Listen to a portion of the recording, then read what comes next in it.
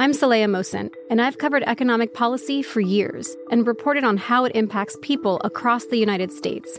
In 2016, I saw how voters were leaning towards Trump and how so many Americans felt misunderstood by Washington. So I started The Big Take DC. We dig into how money, politics, and power shape government and the consequences for voters. With new episodes every Thursday, you can listen to The Big Take DC on the iHeartRadio app, Apple Podcasts, or wherever you get your podcasts. The Big Take from Bloomberg News brings you what's shaping the world's economies with the smartest and best-informed business reporters around the world. We cover the stories behind what's moving money and markets, and help you understand what's happening, what it means, and why it matters every afternoon. I'm Sarah Holder. I'm Saleha Mohsin. And I'm David Gura. Listen to The Big Take on the iHeartRadio app, Apple Podcasts, or wherever you get your podcasts. If you love sports and true crime, then there's a new podcast from executive producer Dan Patrick and hosted by me, Jay Harris, that you won't want to miss. Playing Dirty: Sports Scandals. Each week, I'm squeezing the juiciest details from some of the biggest sports scandals ever. I'm talking Marcus Dixon, Olympic gymnastics, Cain Velasquez, salacious Super Bowl-level scandals. Join me on the dark side of sports by listening to Playing Dirty: Sports Scandals on the iHeartRadio app, Apple Podcasts, or wherever you get your podcasts. The Elevation with Stephen Furtick podcast was created with you in mind. This is a podcast for those feeling discouraged or needing guidance from God. Together in this podcast, we'll dive deep into Scripture, uncover the powerful truths that will help you rise above your limitations and embrace your full potential. We're here to equip you with the tools you need to conquer life's challenges. Listen to Elevation with Stephen Furtick every Sunday and Friday on the iHeartRadio app, Apple Podcasts, or wherever you get your podcasts. Thanks, Tracy. I wanted to ask you about the question about migrants, whether they have or haven't been walking across the southwest border. Senator Ted Cruz has publicly suggested that you come down to see that for yourself. Senator Ted Cruz of Texas. He's suggested that you come down and see for yourself whether migrants are actually crossing the border by foot. Is that something that you would take him up on? So, I've been to the border. I went in 2018. I stood outside facilities where the Trump administration was separating families, tearing babies out of their mother's arms. Some of those kids still haven't been reunited with their families.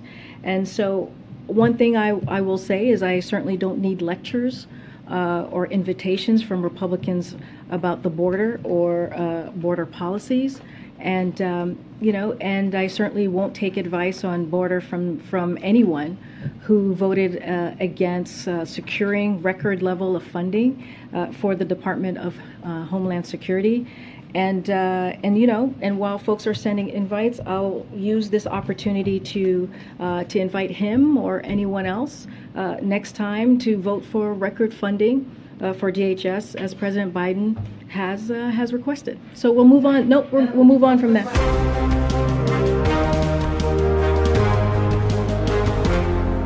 This episode of Verdict with Ted Cruz is sponsored by American Hartford Gold. If you're anything like me, you're pretty concerned about the future of our country. Inflation is at the highest level we've seen in 40 years. Interest rates are skyrocketing. And market experts like Jamie Dimon, who's the CEO of JP Morgan, not only predicted the recession that we're in, but are now using terms like unprecedented and economic hurricane. If you want to protect your future, do what I did. Call the only precious metal dealers that I trust, American Hartford Gold. They can show you how to protect your savings and your retirement accounts by diversifying your portfolio with physical gold and silver. All it takes to get started is a short phone call, and they'll have physical gold and silver sent directly to your door or inside your IRA or 401k. And they make it easy. They're the highest rated firm in the business with an A+ rating from the Better Business Bureau and thousands of satisfied clients. And as an exclusive offer to you, fans of Verdict with Ted Cruz, if you call them right now, they will give you up to $1,500 of free silver and a free safe on qualifying orders. All you have to do, don't wait, call them now. Call 855-768-1883. That's 855-768-1883. Or if you prefer text messaging, you can text the word cactus to 65532. The phone number is 855-768-1883. Or you can text the word cactus to 65532. Welcome back to Verdict with Ted Cruz, the show that the White House just cannot stop talking about. I am Michael Knowles, and if you want to bring this show, by the way, to a campus near you, time is running out to apply. We will be going on tour with Young America's Foundation. You can apply. We've just got a week or so left at yaf.org/verdict. And maybe the White House press secretary will talk about you and your fellow students, because they sure seem to be tuning in here. Senator, I think we're the first, second, third, and now fourth podcast that the White House has referenced from the press briefing. It really is quite striking. And maybe when we're doing our college tour, we ought to film Verdict down on the border and invite Karine to come down to Verdict and be on the podcast. And she can lie directly on the podcast rather than doing it from the White House. Look, I got to say, it is stunning. Look, no one is surprised to see a press flacking. That's what they do. She's supposed to spin. Whether you're a Democrat or Republican, White House press secretary spins. What is wild about this is she is brazenly, openly, shamelessly lying. And at this point, she knows she is, and everyone in the room knows she is. This all started when she said at a previous briefing that people are not walking across the border. It's just not happening. That is not happening. Now, that's not kind of sort of right. That's not a little bit wrong. It is precisely exactly opposite. And the invitation that I issued to her is I said, come down to the border and spend 1 hour with me. Go out on patrol with the Border Patrol Union. 60 minutes. You pick the time. Doesn't matter. Pick any hour of the day. We'll go out for 60 minutes. And I guarantee you we will encounter not one, but multiple groups of illegal immigrants because they are coming 24 hours a day. Every time I've gone out there, it doesn't take 60 minutes. It takes about 5 minutes before you encounter the first group. And it is a steady stream of humanity. And I suggested to her also, I said, okay, you said, as we just played in that clip, that you don't need to be lectured by Republican senators. I said, I'll tell you what, bring the entire Washington press corps. Bring them all down to the valley with us. You and I can go out for an hour and we'll hold a press conference. And one of two things will happen. If we don't encounter anyone, I'll stand up and say I was wrong. But when we encounter multiple groups, women, children, one after the other, you'll stand up and you'll admit you were lying. And not just lying, you were lying from the White House, deliberately and repeatedly. And to be clear, it's not just her lying. Joe Biden's responsible. He's paying for her to lie. And all of the corporate media that sat there silently, that haven't run fact checks, we haven't seen Pants on Fire, because none of the corporate media, this is an objective factual statement, and it is objectively and completely false. All of the corporate media is complicit in the lies. And actually this week, she escalated it even more, where she said absurdly, Joe Biden has done more to secure the border than Donald Trump.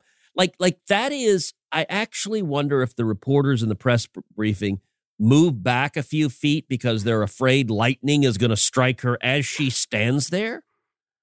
Like, I cannot think of a White House press secretary who repeatedly, brazenly lied to the American people the way she is doing.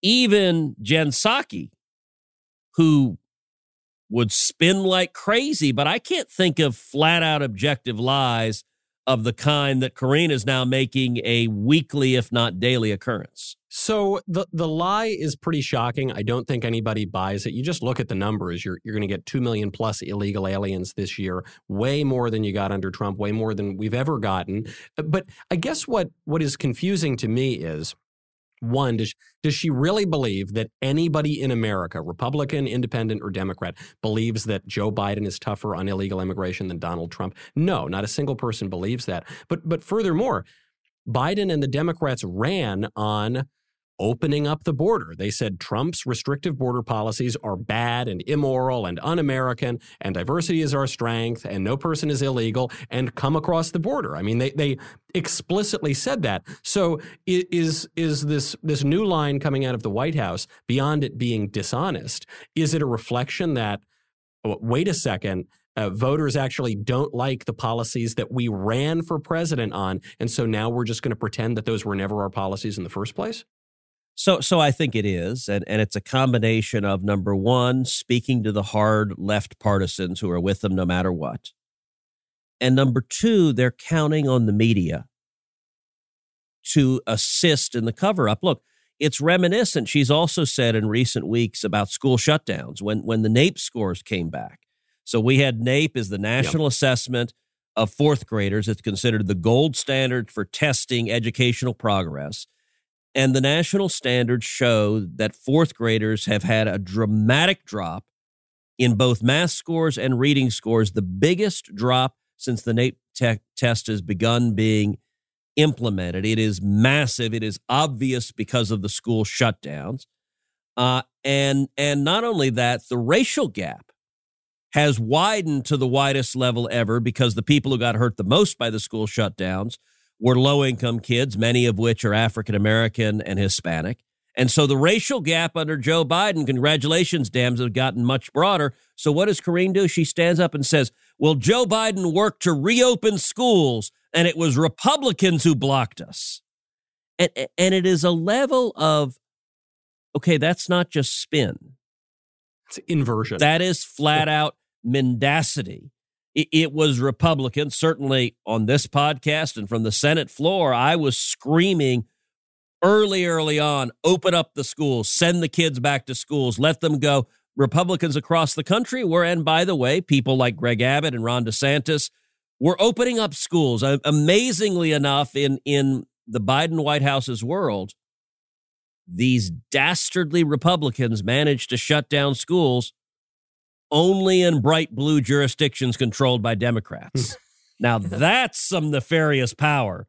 I'm going to shut down the schools in New York City, but not in any place where there's actually Republican leadership. It is asinine, but she tells that lie because the Washington Post won't call her on it, because CNN won't call her on it, because the New York Times won't call her on it. And so it's gaslighting taken to just the word Orwellian is used too often, but it is truly Orwellian. 2 + 2 is 5. But it's not even that. It's 2 + 2 is umbrella. Yeah. I mean, that's what they're doing now. Senator, I can't help but notice you just mentioned Governor DeSantis. And while I'm very pleased that people in the White House are listening to this show, I have to wonder if some people down in Florida are listening to this show as well, because there's a great headline that just came out about something DeSantis and the Florida Republicans are doing. They've just sent airplanes full of illegal aliens to Martha's Vineyard. And I cheered when I saw the headline. And then I had to think, there's a certain podcast hosted by a certain senator from Texas that has been calling exactly for that for many weeks now. And I just can't help but wonder if that may have had some effect on this policy going into effect. I was thrilled when the governor of Texas, Greg Abbott, took me up on the idea and began sending illegal immigrants first to D.C., then to New York, then to Chicago. It's had a fantastic event as these Democratic mayors have lost their minds and declared national emergencies. The mayor of D.C. declared a national emergency or a city emergency because 6,000 illegal immigrants were sent to D.C. Of course, we've had, since Joe Biden became president, we have had 4.2 million illegal immigrants cross illegally with Biden as president. It is horrific. That's a crazy number. 4.2 million. That is a crazy number. It is larger than many of the states of our union. I mean, 4.2 million since Joe Biden put his hand on the Bible and took the oath of office. That's what's coming. It continues to get worse. And what is amazing about when red state governors, first Texas, now Florida, are shipping to blue strongholds, is the Democrats who talk a good game immediately flip tail. And so I want to give you a quote from Martha's Vineyard. When I introduced the legislation, you had Democrats in the House of Representatives slam me. But I want to read from the county commissioner of Martha's Vineyard, Keith Chattenover. And here's the quote he said about my legislation. I would love to see Martha's Vineyard become a haven for new immigrants in the country. But Senator Cruz has no idea what he's talking about regarding a border crisis. He went on to say immigrants make our country stronger, as evidenced by immigration from Brazil and other countries to the Vineyard, and he is trying to whip up racial anxieties for political gain, which is essentially the entire GOP platform anyhow. Now, that's before they arrived. I want to see if after 2, 3, 4, 5, 6, 10, 100 plane loads or bus loads, if the county commissioner has the same view. And I'm going to predict he's going to do exactly the same as the mayor from D.C. and the mayor from New York and the mayor from Chicago, which is run screaming, oh, crap, this is a real problem. All those mayors, by the way, they're doing that after 5,000, maybe 10, 11,000 illegal aliens arrive in their cities. Not a drop in the bucket, a fraction of an iota of a drop in the bucket when you're talking about 4.2 million foreign nationals coming into the country. I'm so pleased. Big kudos to Governor Abbott for following up on this. Big kudos to Governor DeSantis for following up on this. And all I can say is there are a lot of other red state governors, and there is a major illegal immigration problem in this country, and there are a whole lot of other liberal cities that you mentioned there. I want to see more airplanes. I want to see more buses. Dole out those tickets. Give these blue state and blue city mayors some of a taste of their own medicine and put them on the record. Look, I think that's exactly right. And it makes it impossible for the Biden White House to defend their lies when you have blue Democrat mayors suddenly realizing, oh, wow, this is an enormous burden on us. And to put it in perspective, so D.C. is a big city. The mayor declared an emergency when 6,500 illegal immigrants had been sent to D.C. Let's take Del Rio, Texas. Del Rio, Texas is a border city. It's on the Rio Grande River. Del Rio, Texas, its population is about 30,000 people. I was down there when under the bridge that crosses the Rio Grande, that's right there in Del Rio, there were at one time 15,000 illegal immigrants, almost all of whom were from Haiti. And they were crossing in. And you want to talk about people freaking out. This is one small town that had 50% of the population of the town crossing in a single day. That's what Texas is facing. And so, look, sending them to blue jurisdictions has a purpose, which is to cause these hypocrites to be forced to acknowledge their hypocrisy and admit that it's a crisis. They're right that it's a crisis, but it's an even bigger crisis for Texas and for other states along the border. Now, speaking of legislation that you filed, turning away from this absolutely marvelous new approach on immigration, which I again encourage other GOP governors to follow. Going back to the Senate, there were some fireworks that took place, and all I'm getting is we actually haven't really talked about this yet, so I'm really going to be hearing it mostly for the first time now on air. But I've read the headlines. There was a school safety bill that you pushed in the Senate that looked like it could pass by unanimous consent, and then one Democrat senator shot the thing down. And I saw the main points of the bill. They didn't seem particularly right-wing or extreme or Republican. They seemed perfectly common sense. What happened? Well, it's September. School is starting, and so school kids across the country are going back to school, including kids in Uvalde, where we had just a few months ago the worst school shooting in Texas history. It was horrific. And I think we need to do much, much more to keep our kids safe. And so I have legislation when the Senate took up its gun control bill. I authored the lead alternative to the Democrats' gun control bill, and it was legislation that was called Cruz-Barrasso, and it had all sorts of elements to go after violent criminals, to lock them up, to get them off the streets, to protect our kids. The Democrats' party line voted against it. So what I did today is I took just the school safety components of Cruz-Barrasso, so not the whole thing, But what was focused directly at enhancing school safety, and in particular, it was $30 billion, and that's with a B of funding, $30 billion of funding to enhance school safety, and it has a number of elements. One element is doubling the number of police officers in schools so that we have twice as many police officers on campus there physically to protect our kids, to stop crazed madmen from getting into classrooms and trying to murder our children. Number two, it has $10 billion to hire 15,000 new mental health professionals to help spot these deranged young men before they commit these kind of crimes, to help intervene early to stop this before it happens.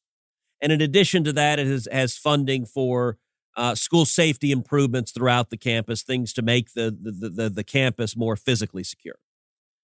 So what I did today is I stood up on the Senate floor and I asked unanimous consent for the Senate to pass it. Now, the procedures in the Senate, if you ask, it's called asking for a UC, unanimous consent. The presiding officer then says, is there objection? And if nobody objects, it passes. It passes the Senate, and it is treated as having passed 100-0. So there's a process for a UC, which is before you seek a UC, you tell the other side you're going to do it so they can determine if they're going to object. So I told the Democrats last week I was going to seek UC to pass this. And we heard from the Democrats they're going to object. And in particular, we heard Chris Murphy, who is the Democrat from Connecticut, was going to object. And I did a media interview a few days ago where a reporter asked me, said, well, what is his objection going to be? And I told the reporter, I said, actually, I don't know. I have no idea because they haven't articulated any substantive reasons why the bill is a bad idea. They haven't indicated anything they oppose. So I said, I guess I'm looking forward to hear what he has to say. So I stand up, I give a speech in favor of it, saying we need to do more. We need to keep our kids safe. This is a common sense bill. This ought to be a bill that passes 100-0. Presiding officer turns and says, is there any objection? And Chris Murphy stands up and he says, and I'm going to read you the entirety of his speech. Madam President, I object. Periclean. Wow. Soaring oratory. And I have to admit, I stood up at that point and I was flabbergasted. I've been in the Senate 10 years. I've never seen that happen on a debate on the Senate floor. He provided not one word of argument, not one reason why it was a bad idea, not one harm. He has no basis to object. He simply says, I object, and kills it. And I said, look, at a time when, our kids, there is a real problem of mass murderers, of lunatics who are targeting schools, who are targeting churches, who are targeting malls. Crime is a serious problem, which has gotten worse under Democrats. And this legislation would be the most comprehensive, the most far-reaching, the most serious school safety legislation ever enacted by the federal government. And the Democrats are killing it. Chris Murphy's killing it without even bothering to explain why. And I further said on the Senate floor, I said, there's a reason he feels he can do that. And I pointed up to the Senate gallery where the reporters normally sit. And I said, if you look at the gallery, the number of reporters presently here is 0.00. Not a single reporter bothered to show up. Why is it that the senator from Connecticut feels he can just kill this bill and provide zero reasoning as to why? Because he knows the docile corporate media won't report on it, won't tell anyone it happened, and will never ask him. He knows he will not get a question. Why did you single-handedly prevent us from doubling the number of police officers on school campuses? Why did you kill 15,000 new mental health counselors on school campuses? Because the media are propagandists. And by the way, I then asked for a second UC. I said, look, I had assumed he would present some argument as to why he thought this was a bad idea. I don't know what it is because he chose not to. So I said, and maybe he disliked how we were spending it. Maybe he says we should spend more on counselors than on cops. I don't know. He didn't say anything.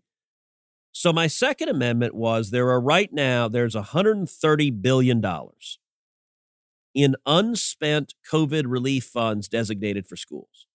So Congress has appropriated it. It's sitting there. It hasn't been spent. The way my bill was paid for is it was using that unspent COVID funds. So it did not cost any additional money because that's money that has already been allocated to schools. But I said, all right, if he doesn't like how my bill is spending it, I had a very simple one-page bill that simply says schools, if they wish to, can spend some of that COVID relief money on enhancing school security. So they can spend some of it on hiring police officers or spend some of it on enhancing the physical security on campus. Right now, the Democrats have put in place rules that stop them from doing that. So the very simple rule, let the schools decide if they want to spend it on school safety. What did Murphy do? Stood up and objected and gave a very short speech this time, maybe a minute or two, where he says, I'm not arguing because this isn't real. He says, this is clickbait. To which I responded, okay, it is very real. And in order for both of these bills or either of these bills to pass, the senator for Connecticut had to do one thing. Just shut up. If he simply had closed his mouth, these bills would have passed unanimously, but he's unwilling to do it. And it's because the Democrats, when it comes to crime and mass shootings, they have one political objective, and that's taking away the Second Amendment rights of law-abiding citizens. When it comes to actually stopping these crimes, not only are they not interested in doing it, they actively and affirmatively oppose serious steps to enhance the security of schools, and we saw it tragically today. It's also just such weak sauce to say, I object and I won't participate because this politics involves a certain aspect of rhetoric and theater to it. Yes, of course, that's what politics is. It involves talking and making speeches and persuading your fellow members. Yeah, duh, of course that's politics. And that to me is such weak sauce. But it's also not really a plausible objection because he's saying this is clickbait. But to your point, the media didn't show up. The press weren't even there. And this actually brings me to my mind, an even more amazing moment, which is, as far as I can tell, Senator, and please fill in the details here, the Democrats had a pro-media cartel bill that they've been working on for a very long time to give our corporate left-wing propagandist media even more power, and specifically to try to get some more money out of big tech, but maybe to wield some more power than they already do over all the rest of us and over free speech in the country. And as far as I can tell, you single-handedly derailed it somehow, even though the Democrats still run the Senate. How did that happen? So we had a markup last week in the Senate Judiciary Committee on a bill that is called the Journalism Competition Protection Act. And it actually, I would characterize the bill differently than you did, in that I think there are some good aspects of the bill. And I was genuinely mixed on whether the bill was a good idea or not. What the bill purports to do is to help smaller journalistic outlets, and in particular local media, so local broadcasters, local newspapers. Right now, if you're a local newspaper and you write a story, big tech can take your story and put it online and run ads, like get ad revenue from putting your story, your content that you produced online. Big tech can and does makes billions of dollars distributing the content you provided. Look, if you were a musician, a radio station wouldn't have the ability to take your music and play it against your wishes and make money off of it without paying you. Right. So the argument from local media is, well, we have either written these stories or put together these news stories in the case of broadcast TV, and big tech just monetizes it for themselves and doesn't pay us anything. So what this bill does is it allows smaller journalistic outlets, and it defines smaller journalistic outlets as those with 1,500 employees or fewer. So it excludes the New York Times and the Wall Street Journal and the Washington Post, for example, because they all have more than 1,500 employees. But smaller outlets can band together and can form a joint group to negotiate with big tech in order to get paid for their content. What you're describing, Senator, actually seems fine. And so then my question would be, why derail it? Yeah. So, and it's modeled after what happened in Australia, where they did something very similar to it, and Facebook said, we're not going to comply. And then like 2 days later, they said, oh, crap, we need all this content. So now they're paying the local media. So it was, in significant respects, successful in Australia. That was the model for this. So this was a bill that was authored by Amy Klobuchar, the Democrat from Minnesota, and John Kennedy, the Republican from Louisiana, who's a good friend of mine and a really good guy. And I said at the markup, so I was being lobbied by both sides on this. Big tech hates this bill, so that's a plus. Anything big tech hates, I have a natural inclination to like. Here's what I said at the markup.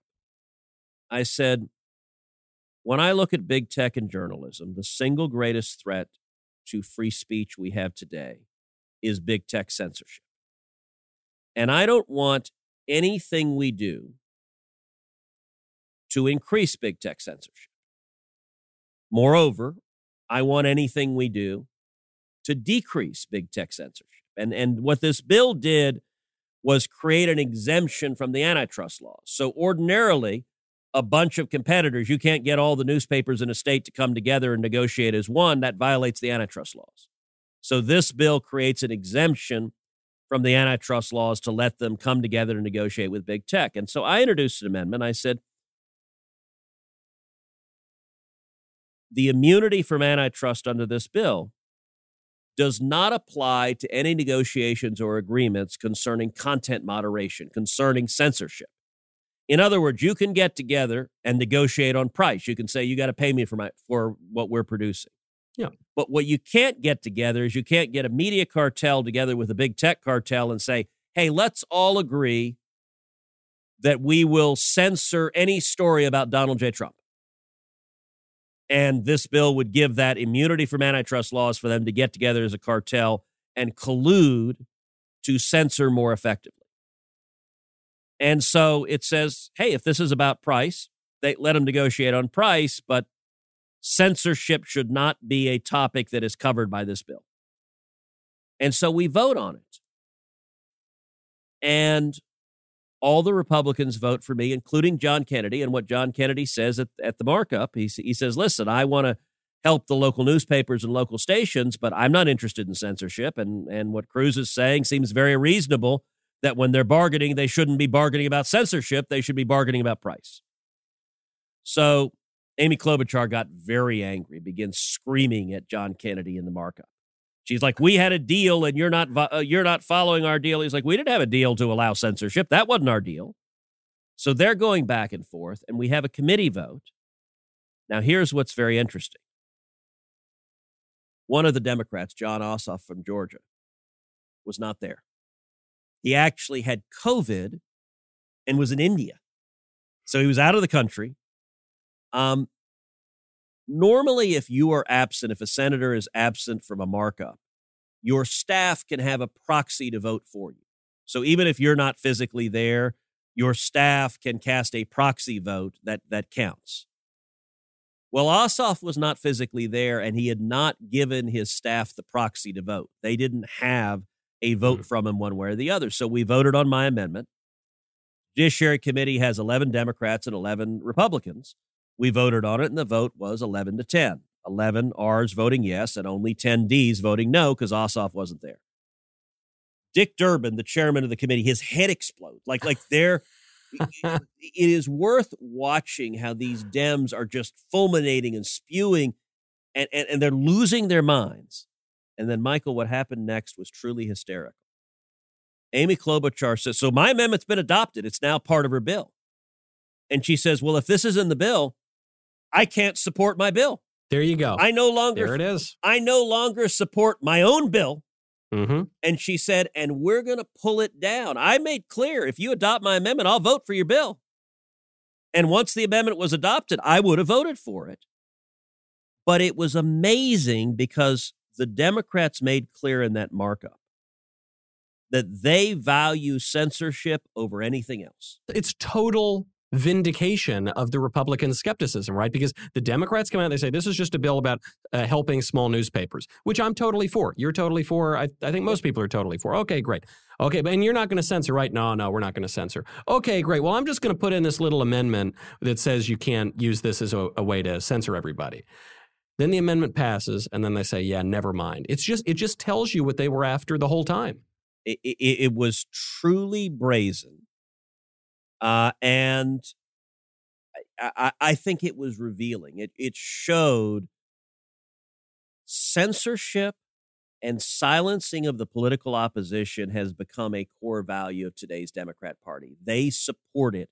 And apparently they're now willing to vote against their own bills if there's anything in them that might actually stop big tech from censoring Michael Knowles. That's amazing. That's amazing. I love it. I just love the whole kind of nitty-gritty technical way because Ossoff was out and you saw your light and I love the whole thing. Speaking of close votes, though, I've got to ask you about a vote that's coming up that is causing me to lose my hair. You know, I count on my hair for like 3 inches of height and it's causing me to pull my hair out. There is going to be this gay marriage vote. Now, the Supreme Court in Obergefell redefines marriage, and that's that, I guess. Now the Democrats want to enshrine this in law, so actually pass a law and say now this is the definition of marriage. And some Republicans seem to be wanting to go along with this, possibly some Republican senators, some Republican candidates. I don't see any reason to do this. The Supreme Court has already spoken. It's just this is to the left of Barack Obama circa 2011. I just none of this is making sense to me. And I was looking at the numbers. Is this thing going to pass? So I don't know. And it is even worse than you described.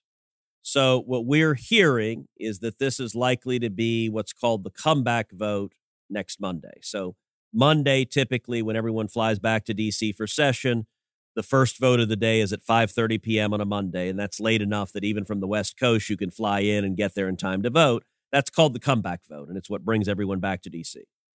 We're hearing this week that the comeback vote on Monday is going to be the vote on this bill. And there are a couple of components of this bill. Number one, it is responding to a made-up threat because, and we've talked about this at length, the Supreme Court majority in Dobbs explicitly said, not once, not twice, but 3 times, that the court was not going to revisit Obergefell. It was not going to revisit its decision on gay marriage. You have Clarence Thomas, who wrote one concurrence suggesting that, but the other 5 justices explicitly said, no, we're not going to. The third time, Justice Alito, writing for the majority, says, I don't know how to say this any more clearly. No. So as much as the Democrats and the media want to suggest that the court is suddenly on the verge of overturning that decision, the court's majority said unequivocally it was not. So it's not trying to address an affirmative threat to gay marriage, which people could be concerned about. It's engaged in politics. But, look, if it were empty politics, that would be problematic, but not necessarily the end of the world. But it's worse than that. Because if this bill passes, it repeals the Federal Defense of Marriage Act, which Bill Clinton signed into law. It used to be Democrats would agree with defending marriage. But it also amends federal law defining marriage to encompass whatever any state says marriage is, that any state that makes anything called a marriage legal is automatically legal for federal law. And by the way, that's not even limited to 2 people. That means if a state made polygamy legal, federal law would immediately recognize polygamy as federal law. I mean, it is broad reaching. it's even worse than that, because, there was an oral argument that Don Verrilli, who had been the Solicitor General under Barack Obama, was presenting before the Supreme Court, where Justice Alito asked, well, isn't the next step for the IRS to go after the 501c3 status of any institution that does not agree with gay marriage?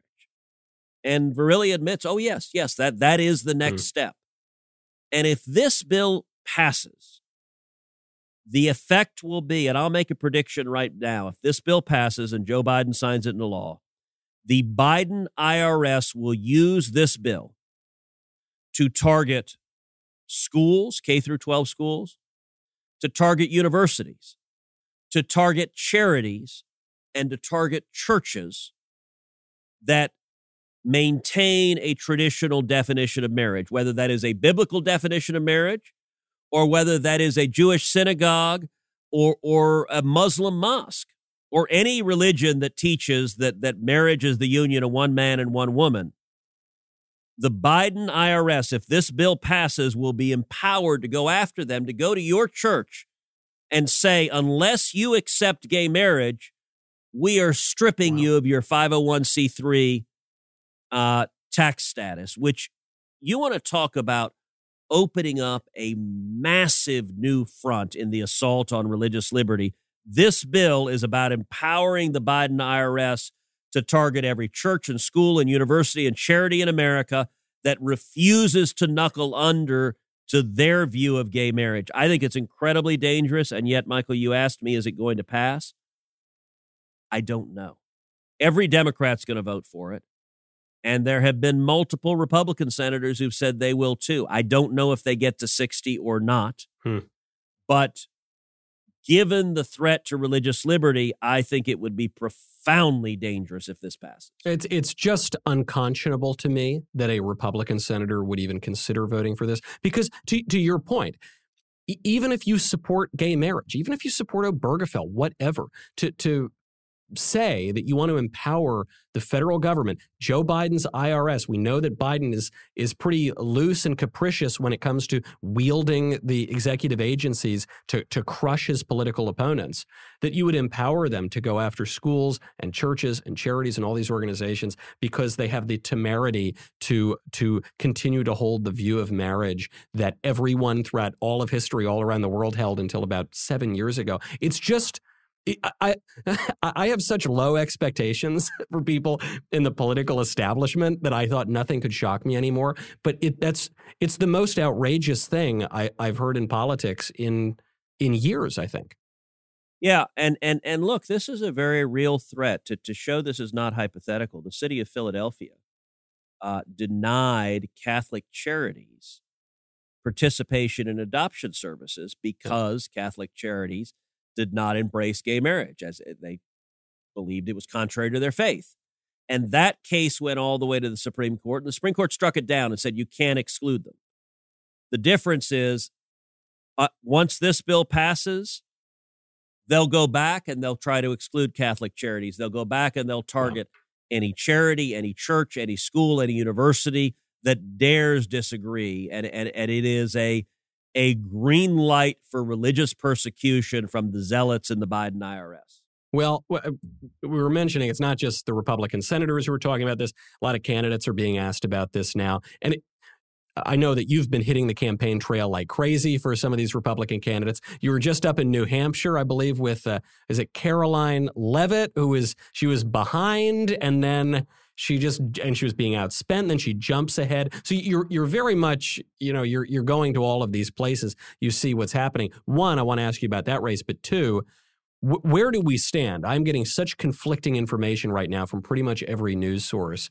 Are we going to take the House? Do we have a shot at the Senate? What's the state of the race? All right, well, let me start with your first question. So we had a great victory this week. New Hampshire had their primaries on Tuesday. And for one of the two congressional seats in New Hampshire, it's a very close seat. A Democrat holds it now, but it's a seat that could go either way, could go Democrat or Republican. And there was a contested primary. The top two candidates in the primary were, number one, a woman who I supported named Karoline Leavitt. Karoline is 25 years old. She is young. She is attractive, articulate, dynamic. She worked in the Trump White House. She worked on the press team in the Trump White House. She is a New Hampshire native, grew up there, went to college there, played softball at St. Anselm's College. She is a really dynamic candidate, and she's a conservative. If elected, she will be the youngest woman ever to serve in the House of Representatives. She's, Gen Z. She's not even, she's not Gen X or even Y. She's Gen Z. Her principal opponent was a much more moderate candidate who had been Chris Christie's executive director in New Hampshire. So he was a New Jersey Republican who moved to New Hampshire to run Chris Christie's campaign and was not remotely as conservative as Karoline.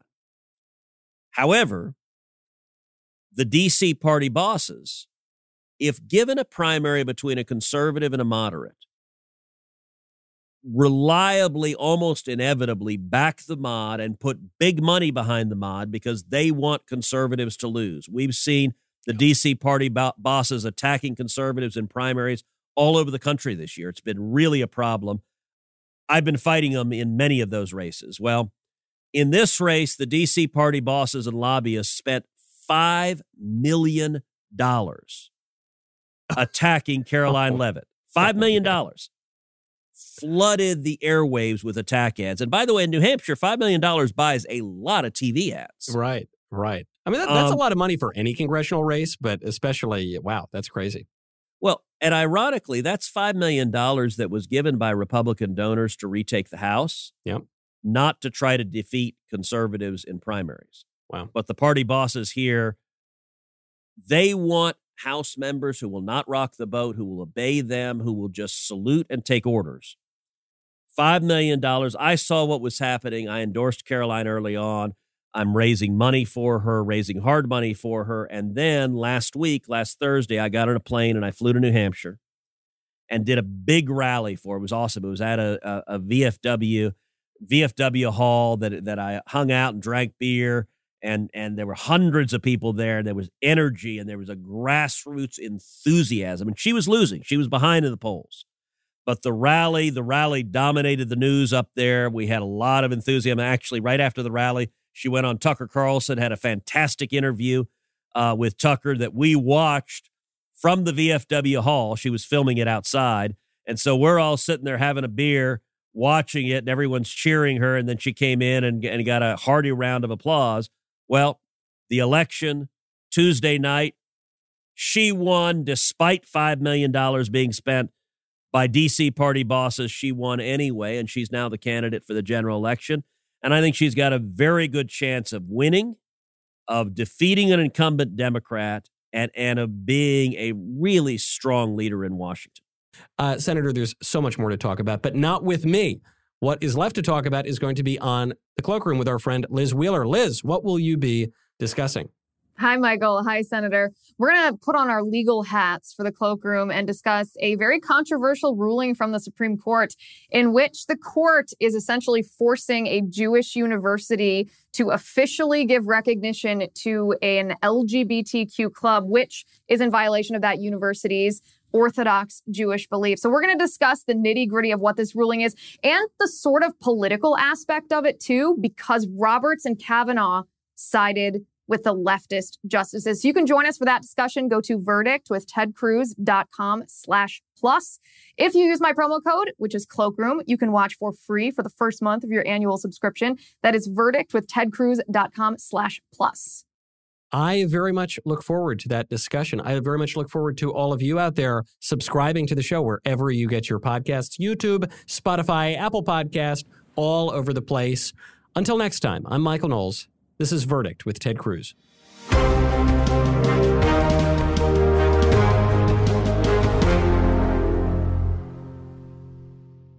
This episode of Verdict with Ted Cruz is being brought to you by Jobs, Freedom, and Security PAC, a political action committee dedicated to supporting conservative causes, organizations, and candidates across the country. In 2022, Jobs, Freedom, and Security PAC plans to donate to conservative candidates running for Congress and help the Republican Party across the nation. I'm Saleha Mohsin, and I've covered economic policy for years and reported on how it impacts people across the United States. In 2016, I saw how voters were leaning towards Trump and how so many Americans felt misunderstood by Washington. So I started The Big Take DC. We dig into how money, politics, and power shape government and the consequences for voters. With new episodes every Thursday, you can listen to The Big Take DC on the iHeartRadio app, Apple Podcasts, or wherever you get your podcasts. The Big Take from Bloomberg News brings you what's shaping the world's economies with the smartest and best-informed business reporters around the world. We cover the stories behind what's moving money and markets. And help you understand what's happening, what it means, and why it matters. Every afternoon. I'm Sarah Holder. I'm Saleha Mohsin. And I'm David Gura. Listen to The Big Take on the iHeartRadio app, Apple Podcasts, or wherever you get your podcasts. If you love sports and true crime, then there's a new podcast from executive producer Dan Patrick and hosted by me, Jay Harris, that you won't want to miss. Playing Dirty: Sports Scandals. Each week, I'm squeezing the juiciest details from some of the biggest sports scandals ever. I'm talking Marcus Dixon, Olympic gymnastics, Cain Velasquez, salacious Super Bowl-level scandals. Join me on the dark side of sports by listening to Playing Dirty: Sports Scandals on the iHeartRadio app, Apple Podcasts, or wherever you get your podcasts.